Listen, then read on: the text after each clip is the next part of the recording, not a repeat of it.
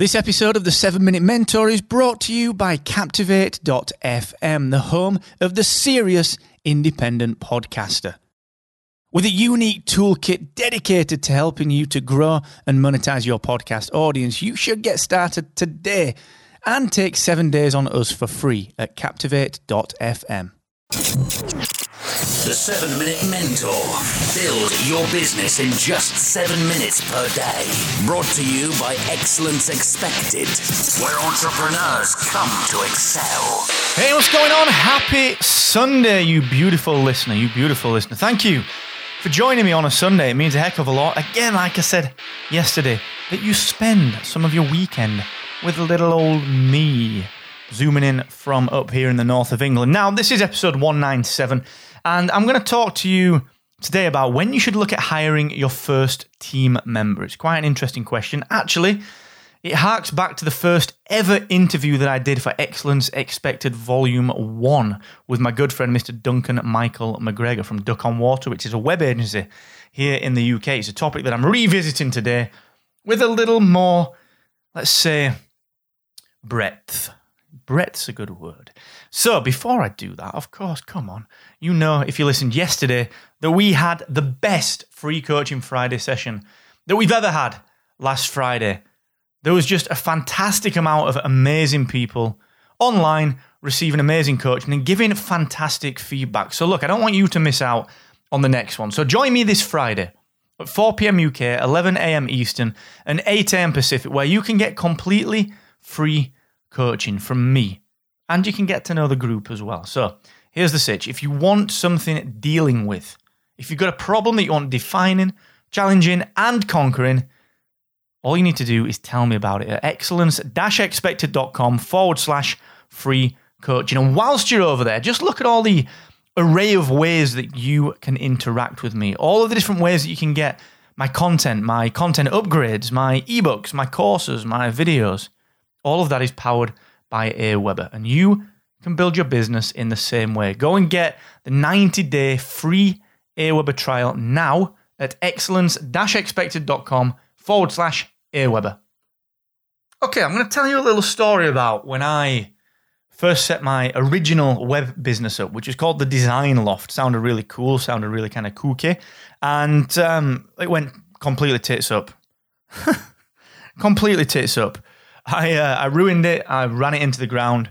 I got from 20 grand in the bank to 60 pounds-ish, maybe 90 pounds in the bank within 9 months. Completely fucked it up.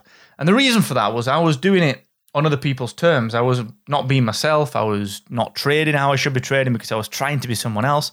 And this is all covered in the early sessions of the 7 Minute Mentor. If you want that story, go back to episodes 1 through 6.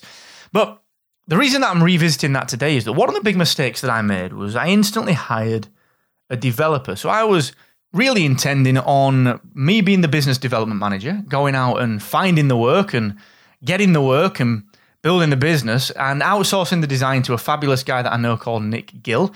Not worked with Nick for so long, but in the early days, he and I had this real nice rapport where he'd do the design work on my briefs and then we'd kind of develop it in-house. But this in-house developer was the bone of contention. I brought this developer in and frankly, he just wasn't very good. He spent a lot of his time on gambling sites. He spent a lot of his time just wasting time. And I didn't know this until much later.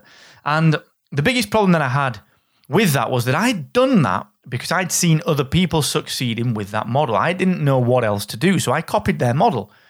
Much later, when we built Hacksaw, we didn't do it like that. We did it so differently, and all the businesses that I've run since, we've done our own way.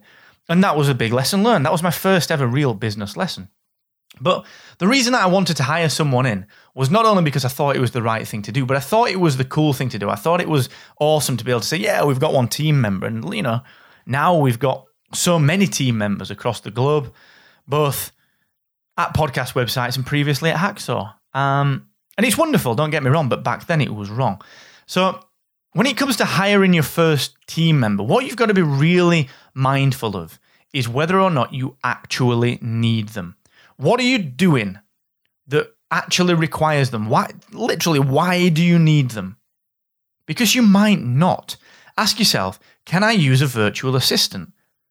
Can I actually just stop doing things? I know that sounds really weird, but how often do you do things that actually don't impact the business? If you have read my 14-day guide to cutting your working hours and increasing your impact, you'll know that I'm a big fan of prioritizing things. And if you're not doing that, then you're probably wasting 30% of your time. Don't do it. Honestly, it really is a waste of your time. So the kind of when should you hire your first team member is probably much further off than you think. I hear so many people a year in go, right, I'm going to hire someone at 40K. Why?